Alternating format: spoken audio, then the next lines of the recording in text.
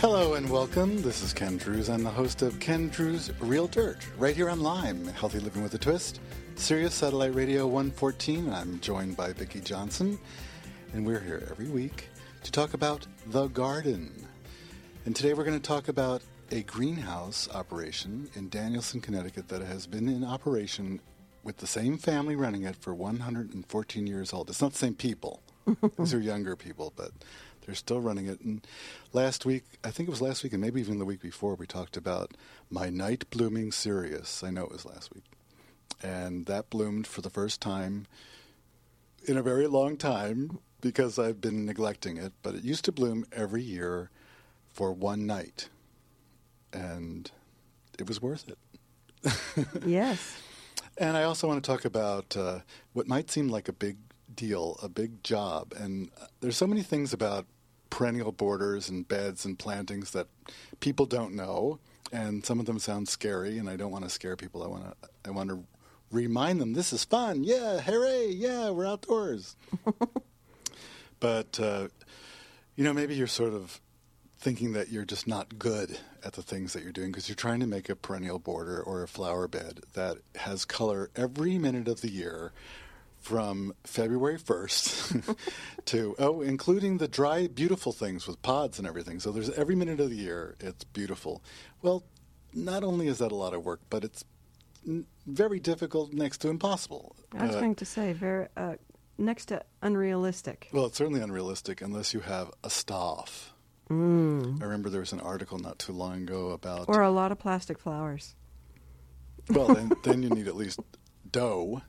And those plastic flowers have to be hosed down. I'm telling you, they don't stay clean by themselves. They get filthy. Pollution really shows up. It shows you how dirty the air is. It's scary. If you want to see how dirty your air is in your garden, put some plastic flowers out there.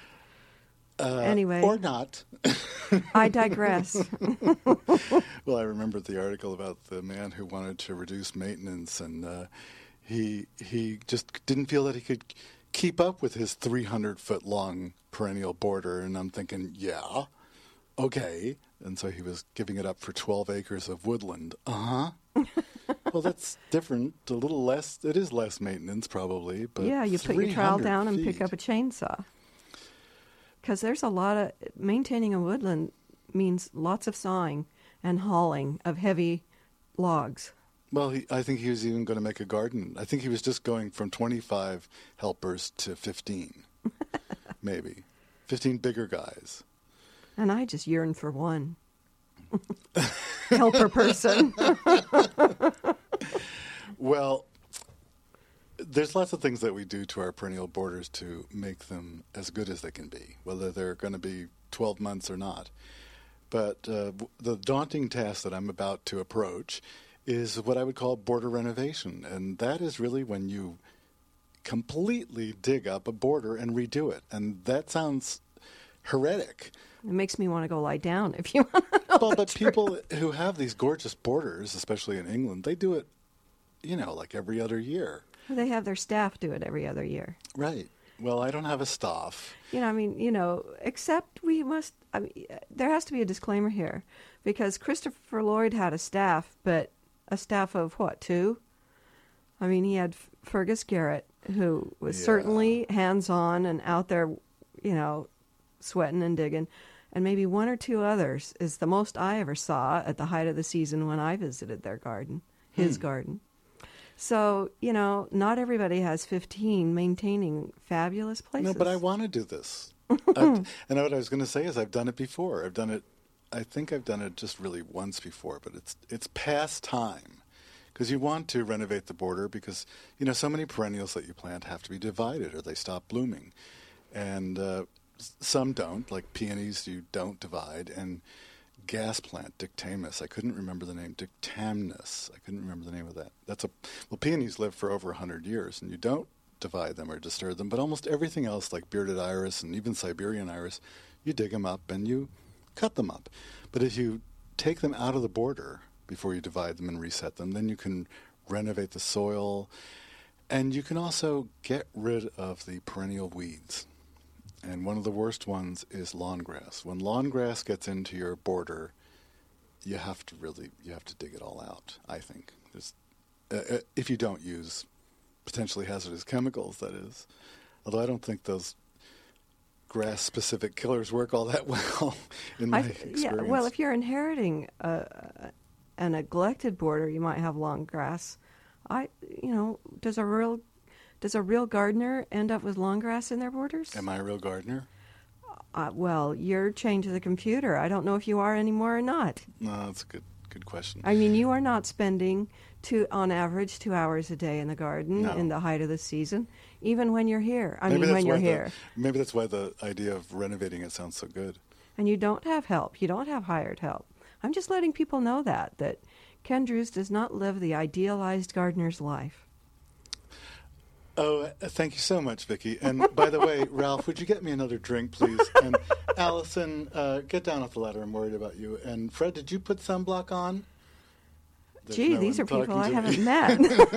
No, I don't have stuff. Well, I said lawn grass because one of them is, and that's really tough to get out, especially when it gets into other grasses. I mean, really, it's so hard to get out. Yes. But I have all sorts of grass, and, we also have the new worst weed for me, which is Japanese stilt grass, which I got about, I'd say now 4 years ago, and it's unbelievable. Well, tell me what that is. I don't know if I have that or not by the name. I don't know my weed grasses by name. It's tough to know them. Well, I've got them all. I've got crabgrass. I've got probably Kentucky blue. I don't know. I've got some lawn grass. I've got the one with the foxtail. I think I've got Johnson's grass, but I'm not really sure. But the new horrible one, which I got 4 years ago, and I think I got it from a plant from Pennsylvania, but I've seen it in a lot of gardens around here now. Is that the one with the long underground runners? No, that one's bad too. This one's actually very easy to pull out, and it would be just fine if there weren't 75 billion of them. It grows very fast. It's an annual, a hardy annual, and it's called stilt grass because it's got sort of bends. I don't know, maybe it flops over and stands up again or something, but it's got this zigzag growth, but a lot of grasses do. And it's lightweight and has light green leaves. And so you don't see it until it goes to seed and is a big problem and is spreading its seed around again. Even though it's a hardy annual. And I've tried to get it before it flowers and try it that way, but I think it's actually, maybe it came in from floods because it's just that's a likelihood, yes. Everywhere, and it's so thick. But to get it out, I'm going to have to really clean up everything. And you can tell when your border needs renovating, not just because of the weed problems, but if things stop flowering, if flowering is reduced, if the size of the plant diminishes, if things seem congested and overcrowded, you think, I got to divide this, I got to divide that. But I think in many ways it's easier to do the whole thing. Then you get to put in some wonderful new soil amendments like aged manure and compost and maybe some fertilizer, slow-release organic fertilizers like green sand and bone meal. And, it just feels so good. It's like having your house done over, but you know what that's like living through construction. But when it's done, it's great. And, when I could do it physically myself, you're right. It was very enjoyable, cathartic experience and creative. Right. But when you can't physically do it yourself anymore, then you have to find somebody that you can trust even when you are standing at their elbow. Well, we can talk about that too, but you said creative, and that's another really good reason to take it on, is because you are going to be moving everything. So you can paint new pictures. You can make new designs. You can decide that those red things that you have, but the orange things would really be better if the orange things were with the yellow things. And if you've had great success with one plant and another plant isn't doing well, you'll be able to divide the first plant that did so well and have much more of it and maybe fill in that way.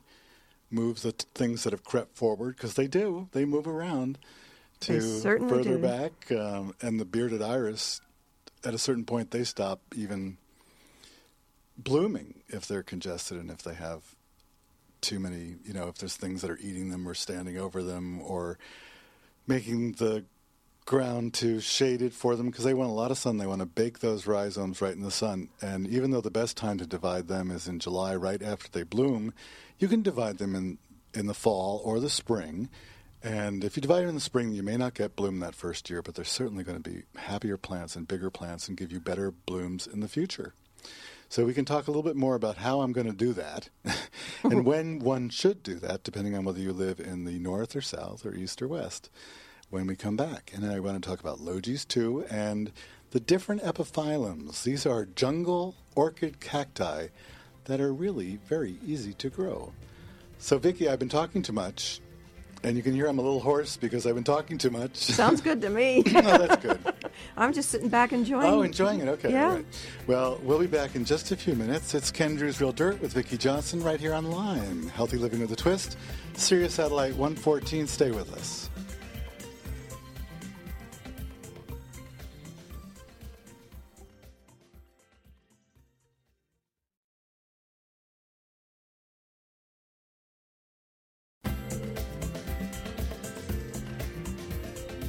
Hello and welcome back. I didn't know we were back. Where's my water? I was going to take a sip of water. Oh, Vicki Johnson, co-host of Ken Drew's Real Dirt. Why don't you say hello for a moment while I take a sip of water? Hello there. We want to talk to you about epiphyllums today because Ken had this fabulous night blooming cereus, which is an epiphyllum, flower, I guess 2 weeks ago. But anyway, we're getting ready to send out a newsletter with photos of this remarkable blossom that appears once a year at night only. You have to stay up on a nice summer night and observe this thing in warm climates when the temperature is warm. I was going to say even up north it can be warm enough, I suppose. This thing unfolds right before your very eyes sometimes within an hour or so. Mm-hmm. And it really is fantastic. And if you would like to receive a copy of that newsletter, you can go to our website and sign up for it. It's free. Free. Yes, go to kendruse.com. KENDRUSE. And there's a box there on the regular website. Or if you click on, I heard it on the radio, you go to the radio page, and there's also a box right there on the right-hand side of the page. You click on it, and you can type in your email address, and you're automatically subscribed. And it comes as often as we can get them out. And we're going to have a contest you can sign up for too to become my intern/slave for a year. There's no room or board, but it's a great opportunity to learn from the master right at my elbow. Because we were talking about the perennial border renovation, and I just wanted to give you a quick rundown on how I'm going to do this and when. I don't think he's joking, folks. I think if you or you know somebody I'm going to renovate the border, who is very interested in an internship, I think he would be interested in a conversation with you. So email us at realdirt@lyme.com and send your resume. Or encourage the able-bodied, eager, beaver, hard-working person to apply. Well, you know, I have a problem with staff because I always want to make tea for them and stuff. Are you all right? Did you put on sunblock? I even said that before when I was kidding. Can I get you anything? Why don't you sit down? I'll do it. You look a little tired. Dear. No, I am kidding, but I'd overcome that. I'd learn about that. But if you live in Zone 6 or colder. Or are willing to relocate. No, I was talking about the renovation. I'm getting off the subject. We could go back to it someday. Yeah, okay, you're going back to renovating and watering. Then I want to hear about the epiphyllums. Well, we will, but I just want to finish that up a little bit, don't I? Sure. Because I said I was going to say when to do it. Because if you're in Zone 6 or colder, then I think it's best done in the early spring. And if you live in Zone 7 or warmer, you can take it on in the fall. Because some plants heave, we have the problem with frost heaves, but also plants like grasses, and that's a big example. They don't seem to survive for me when I divide them in the fall, or even if I plant them from pots in the fall, because they don't make any roots. They have their big growth burst in late spring and into summer, and then that's kind of it. So when I've planted grasses in the fall, they've pretty much died or come back just barely from little pieces. So I don't think it's a great idea. I talked about the iris. It would be better to do the iris in the fall, or in July is the best time for the bearded iris, but I'm going to be renovating in the spring. And I put a tarp down on the lawn right next to the piece of the bed, and I'll do probably at the most 50 square feet at a time. And I remove the perennials carefully, shake off some of the soil, and put them on the tarp. And just, start at one end and go towards the other end. And if I can't finish it all in a day, which I'm sure I can't, I just roll the edges of the tarp over the plants and drag it into a place so it's out of the sun and out of the wind. And if I have to leave it longer than that, or if I'm just being good, I might divide those plants and cover them with several sheets of moistened newspaper and then fold the tarp over and get it out of the sun and out of the wind too. And I've even left them for longer than a couple of days, which is not great.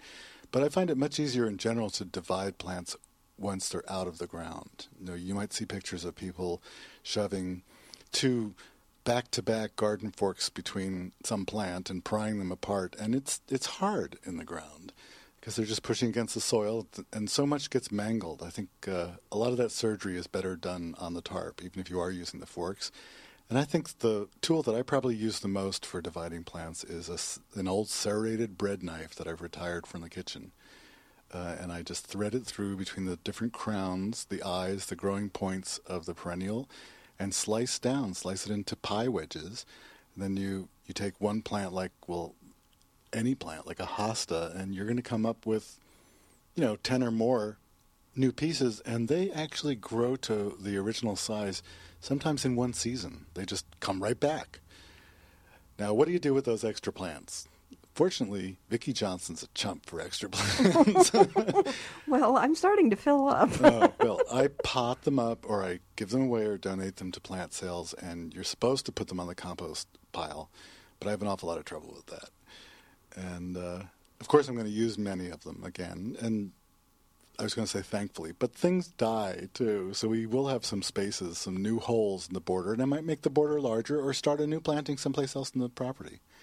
But anyway, that's what I'll be doing next March and April, and that's what some of you can do soon as the foliage dies down in the fall. Well, and it's a good idea to draw a map and to write down right now what you want to change, because next spring you're going to be so into spring and so excited about new spring, you're going to forget some of the things that you need to do and want to do. So make those notes now. Well, and listeners to our show, of course, have been making those notes and taking pictures of things.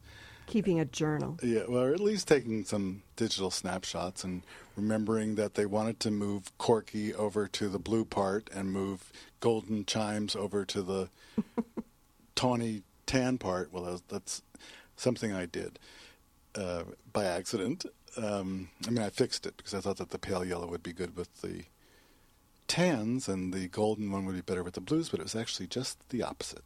And sometimes I pick a flower from the garden and walk around the garden and, just hold it up and look at it and say, oh, that would look good here. And then I do tend to write that down or make a note somewhere and take lots of photographs sometimes. That's the trouble with me. I can't take a photograph. The other day I took a photograph in under an hour. You'd be really proud of me. Yeah, Ken's snapshot is 59 minutes or less. That's right. Uh-huh. That's my candid shot. Whew. Okay, so tell me more about epiphyllums. Well, epiphyllum, I had one 100 years ago. Almost. I'm sure you're exaggerating. Well, right. Since I'm only 90, I guess it was 70 years ago. Well, you remind me of that pink one that I can't wait till it gets bigger. But I got a piece of it. These are cactuses that come from Central and South America. They have flat leaves. They do have spines, but they're almost invisible, and you won't get stuck in most cases. I've never heard of anyone getting stuck from an epiphyllum. They have flat leaves. They're called orchid cacti because they have big flowers and everything, but also they live, as many orchids do, in trees. They're epiphytic plants, which is where the name epiphyllum comes from, and like a bromeliad and orchids and what's some other good examples? They're not parasitic. They're not parasites. They just hang out in trees, and they grow there. And they have lots of big flat leaves that are frankly not very attractive. No, the only time you will say, "Oh, I've got to have that," as if you see one in flower, which is what happened to me when I was a youth and knew hardly anything about gardening.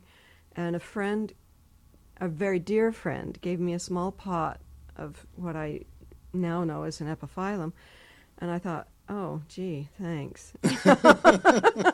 And he said, just wait. And so I held on to it for his sake. And boy, was he right. Mine had like a bright 1950s lipstick red blossom that knocked your socks off. I mean, it really did. And it was huge. Not as big as your night blooming cereus flower, but I would say the front of it was at least 6 inches across. Well, are we talking about dessert plate or tea saucer, teacup saucer? I'd say the smallest one was a tea saucer, and the year that we had the biggest one, because they would be different from year to year, I guess, because branches do break off if you aren't careful, because they're so lanky, these stems. I find that branches break off when I drop the plant, which I do every year. Well, it's hard not to, don't know taking this thing indoors and outdoors, because those limbs do just really kind of out there.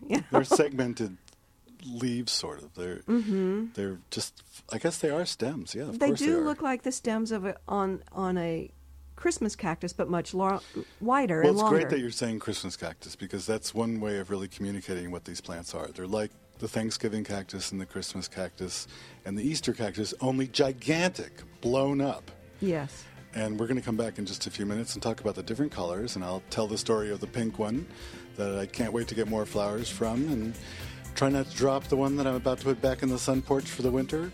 Or I think I have done that, actually. So we'll be right back. It's Ken Drews and Ken Drews Real Dirt with Vicki Johnson.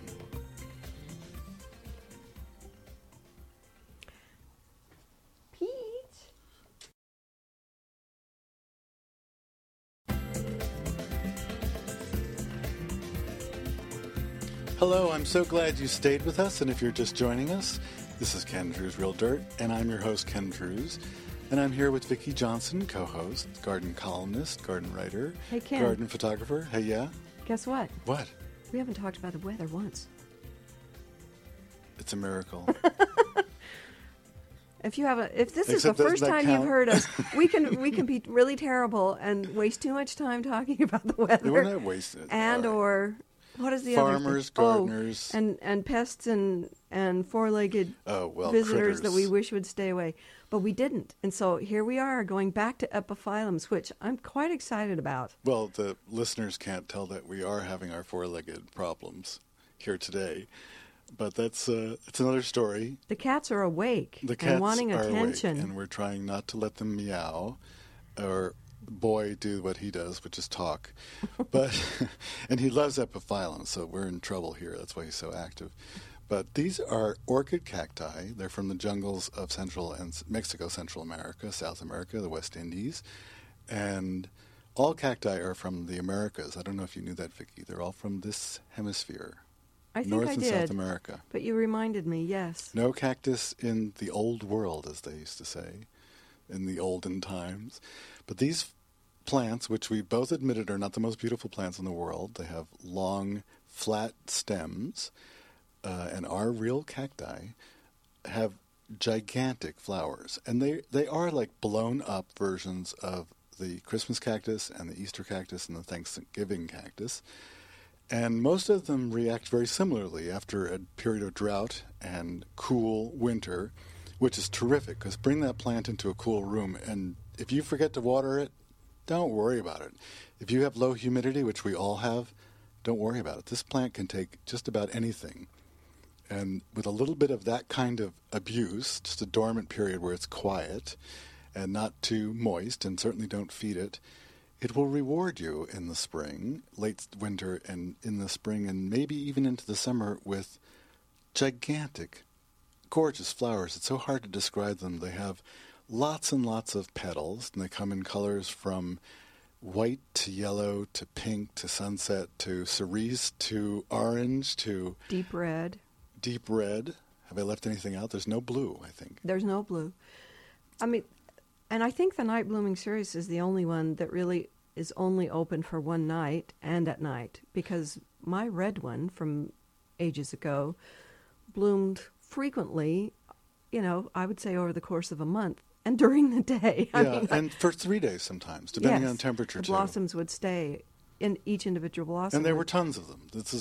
Right. And the directions I've just given are for the epiphyllums in general, except for the night blooming cereus. And I'll get into that in a second. But I know that Vicki wanted to know where my night blooming cereus came from, and where one might get a lot more epiphyllums, or at least see them. You can see them online and also get the catalog. And it's Logis. When I was a kid, when I was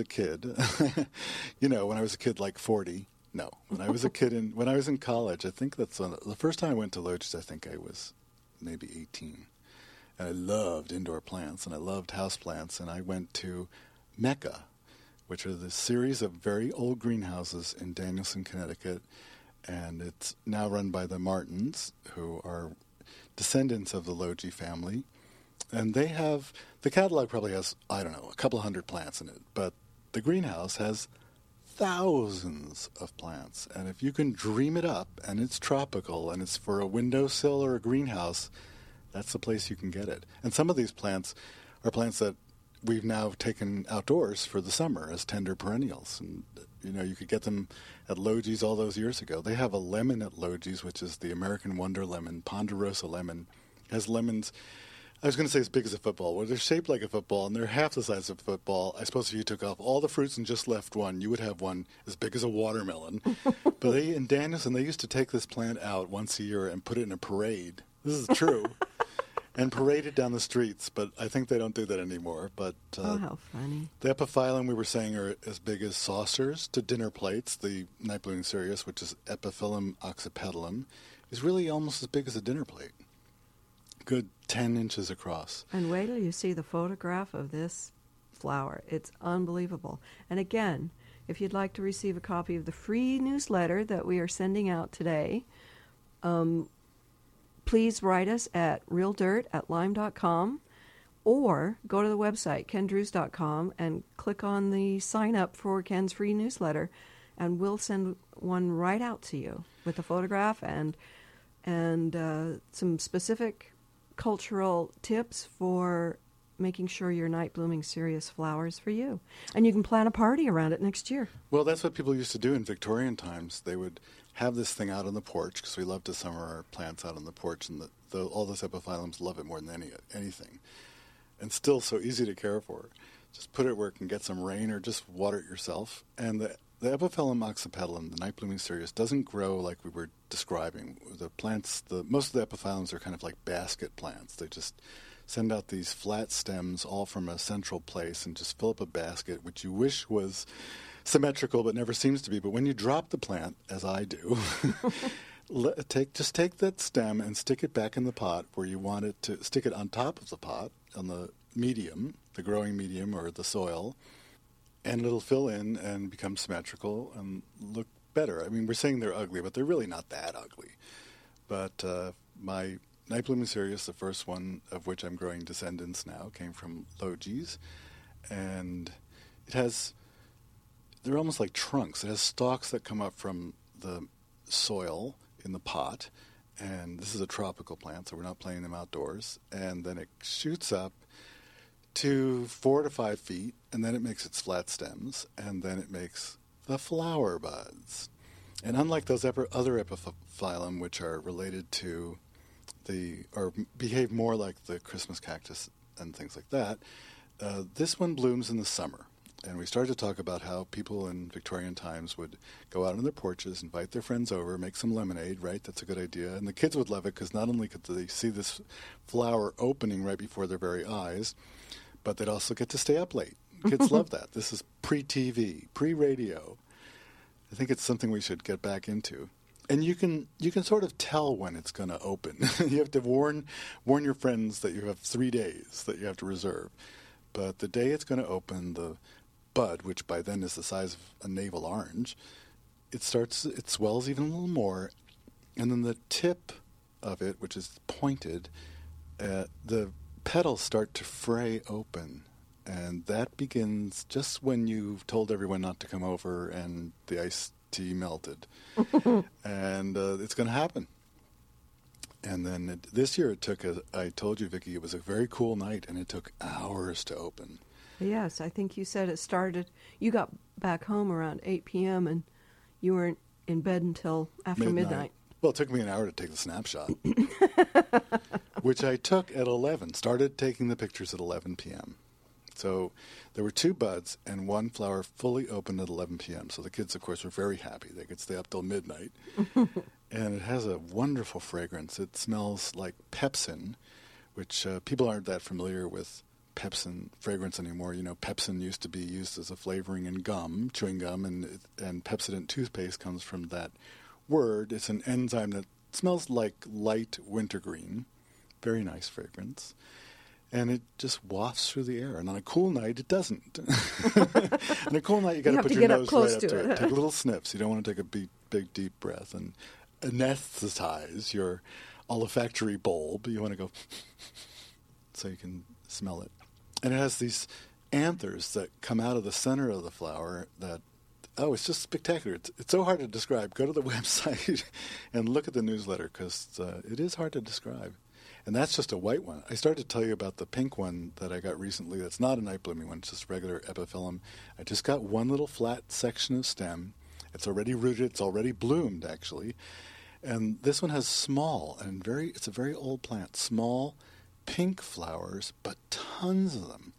And this plant came to me from a friend of mine in Colorado who got it from his grandmother in Montana, who got it from the guy who used to be the cook on the chuck wagon on their ranch, who got it from his grandmother in the West Indies. Was this the guy who was the original caretaker of the original sourdough start?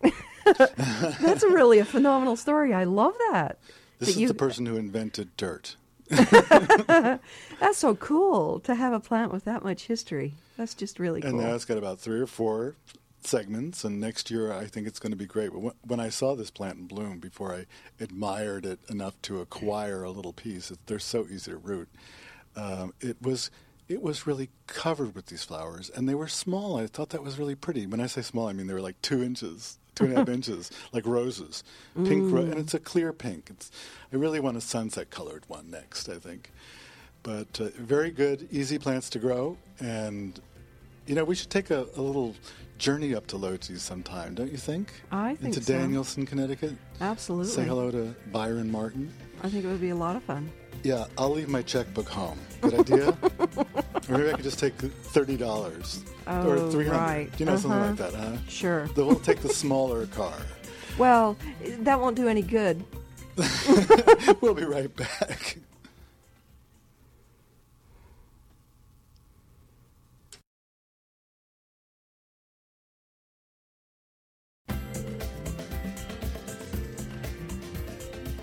Hello and welcome back. Thank you for being here with us. This is Ken Drews, and you're listening to Ken Drews Real Dirt right here on Lime, Healthy Living with a Twist, Sirius Satellite Radio 114. I'm with Vicki Johnson. We're here every week, and you can listen to us online as well at lime.com, and send us a question or a comment at realdirt@lime.com. Is that enough to remember while you're driving? Both hands on the wheel, please. We'll say it again. And if you need to know anything else, kendrews.com is the website, and you can click on I Heard on the Radio, and Vicki so delightfully and happily posts everything. I didn't realize that newsletter was going out today, but that's cool because we're talking about the epiphyllum oxypetalum, and people will be able to share it. And if you'd like to share the newsletter with a friend, please do that. We would like that very much. And you can take a virtual tour of Ken's garden through, I should say, 3 seasons. Actually, 2 seasons, spring and summer. We need to put some fall photos in there, actually. I need to take some fall photos in less than an hour apiece. Well, you have some lovely fall photos. We just haven't put them in the gallery yet for visiting Ken's garden. It's getting time. It's that time of year. We're sliding into autumn, even though we haven't had a frost yet, which seems so unusual to me. We almost always had a light frost, at least by the... Oh, here I am talking about weather. Aha. We couldn't do a whole episode without doing it. No. Anyway. fall is gorgeous time of year. And do we want to tell them about the Garden in the Woods thingy that we just heard about? I don't know all the details, but... Well, I hope you get up there. I know you've been talking about it. I want to. I'm going to try to the first, next weekend, actually. Well, the Garden in the Woods is a native plant and a shade garden. It's a wildflower garden and a shade garden in Framingham, Massachusetts. Isn't that the home of the New England Wildflower Society? It is. Precisely. And also they sell nice plants. It's a really good place to get native northeastern plants, too. And they have a new place. That's a long story. And I'm sure they have a website. I know they do have a website and a great bookstore, by the way, of lots of esoteric gardening books if you're looking for something specific. And the best time of year, I think, to go there is, the best day of the year to go there, I think, is May 15th. But since you can't wait, and since you might go, Vicki, you can tell them about a show that's on right now of garden sculpture. And we've heard some wonderful things about this, because we've talked before on the show about how difficult it is to place garden sculpture and to even buy garden sculpture. Well, it's a matter of taste, but, I go to so many gardens where they have this bright, shiny stainless steel and brass abstract thing, and that can work, I'm sure. In the right setting, in the right setting. It's a lot of work to get it in the right setting. But these all sounded pretty good because they were made out of organic materials and local materials, which I guess is a good tip, too. Well, in fact, the name of the installation, I should say, is Rock On. And I think they invited several artists to do installations of sculpture out of, native material, rock. I'm not sure if there's manufactured stone or not. It looks like sculpture as well as in the ground, like maybe pebble mosaic. If you check out their website, New England Wildflower Society.org, I'm sure that you'll see what I found, which was a little notice right there advertising the installation, and I think it's on only until October 15th. So if you're heading to the Northeast to enjoy fall foliage, you might want to think of going to Framingham and taking in this exhibit. Anyway, I kind of digressed there. No, you're right there.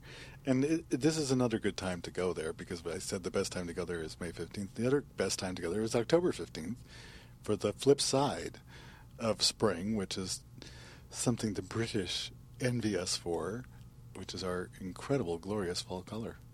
Yes, it's... the Colorado Rockies have their glorious golden aspens, and so do the Sierra Nevadas and the Wasatch in Utah. But you know what? Not even Virginia or North Carolina can the mountains, Smoky Mountains. They cannot rival the Northeast in the autumn. It's phenomenal. You cannot believe it until you see it. In fact, every year I kind of think, fall foliage, and then it peaks, even when it's not such a fantastic year. It just takes your breath away, and it's every single year. It just is amazing. Different every year, too, but, more or less, and how long it lasts, and whether we have a lot of brown with our orange, or whether we have a lot of yellow and orange and red. I keep suspecting that this is going to be a good year, because we had heat and wet, and it seems to me that you need them both, heat and wet, but we'll find out, because it's barely begun, and usually by September 15th we have good hints and signs, especially with the sugar maples. You say sugar maple, and I instantly go to a little dark corner. What's wrong with me? Why do I think that way? Well, you're worried about the sugar maples. I am, I know. And so are all the maple sugar farmers in the Northeast. Well, I'm worried about the salt from the salt trucks, because they're intolerant of salt. Absolutely intolerant. If you want to kill a sugar, and I shouldn't say that. My goodness, what a terrible thing to say. No, if you want to plant a sugar maple tree, don't put it next to your driveway don't or put your it on sidewalk. We used to have them as street trees, but it's not a good idea anymore. A red maple is a better maple, right? Because they're glorious. Our town has made a major project in the last few years of replanting some not so small trees along the neighborhood streets, and they're a glorious color in the fall, and I believe it might be Acer rubrum. They are not sugar maples, I know that. Yeah, I'm going to come take a good look, but right near your house you have a couple of the most incredible plants ever. You know what I'm talking about? The one that falls on the hedge there. Oh, the ginkgos. Oh, my goodness. That has to be one of the most remarkable ginkgos. And the ground and everything is covered with yellow fan-shaped leaves. Well, and it's planted on a hill, and as you drive up that hill, all you can see on a sunny day in autumn is this glorious gold against the crisp blue of an autumn sky, and I'm surprised there aren't more car wrecks of everybody wanting to slam on their brakes to take a to stop and look. Right before you get to that one, you get to the one on the right, because the leaves fall on that green hedge. Yes, and you can just. Well, they're easier to pick up and put in the plastic bag. Yes, and press. I know I did that. I must have gotten, I don't know, bags of them, and I didn't press any of them. Well, but I composted them. Oh, and right across the street from that fabulous ginkgo is the very large church in town with not very large front garden, but they have planted a nice assortment of mostly maple, but they aren't all sugar maples. And I don't know. I don't recognize, I have to stop and go look because I'm whizzing by in my car. But every autumn we have the golden, glorious glowing ginkgo on the right. And then across the street is this lovely palette of autumn color against this beautiful stone church. So we live in a beautiful place. Well, those red maples, as you may or may not know, are mostly selections of red maple. There's a really incredibly wide range of color, fall color. That's what I've discovered as I've tried to go shopping. And one of them, and I know it's got flame in the name. I should have prepared. I didn't know we were going to talk about this, actually. It's not red flame, but it's like that. I heard they actually sold out last year. It's so popular. But there's a lot of varieties, and you can look at your local nursery, and you'll see that they almost all have names that imply color, because the red doesn't come from the fall color, the name of the plant. It comes from the flowers in the spring. I was going to say one of my favorite characteristics of the red maple is, do you call them samaras? Those little things that become polynoses? Right. But the flowers, yes, the flowers early. They're big. It has big flowers for a maple. So it's this glowing, fabulous clouds. But then when the fresh samaras, you have this. It's like stained glass. The liquid jelly, like currant jelly red combined with fresh, lime green. It's like it's looking through stained glass to look at a cluster of these samaras hanging on the branches, and those follow the flowers, correct? They do. Most maples have I say samaras, which is almost the same. They have the samaras, which is a double-winged dry fruit. In other words, the polynoses. Or helicopters. That's what we used to call them. Helicopters, okay. They have them in the fall most, and that's why you see them dropping in the fall. But the red maple, and I think the silver maple too, and a few other plants have them in the spring. And actually, if you're going to sow some, you sow them in the spring fresh. That's another story, right? For another day. Yes. But I'm glad you talked about the red maples, and I'm glad you talked about spring too, because as fall comes upon us and then winds down, I want to be thinking about spring. And those red maple flowers are one of the first, most wonderful signs of spring for us here in this area. And we'll be with you next week again, so please tune in to Ken Drew's Real Dirt, the garden show on Lime, Healthy Living with a Twist.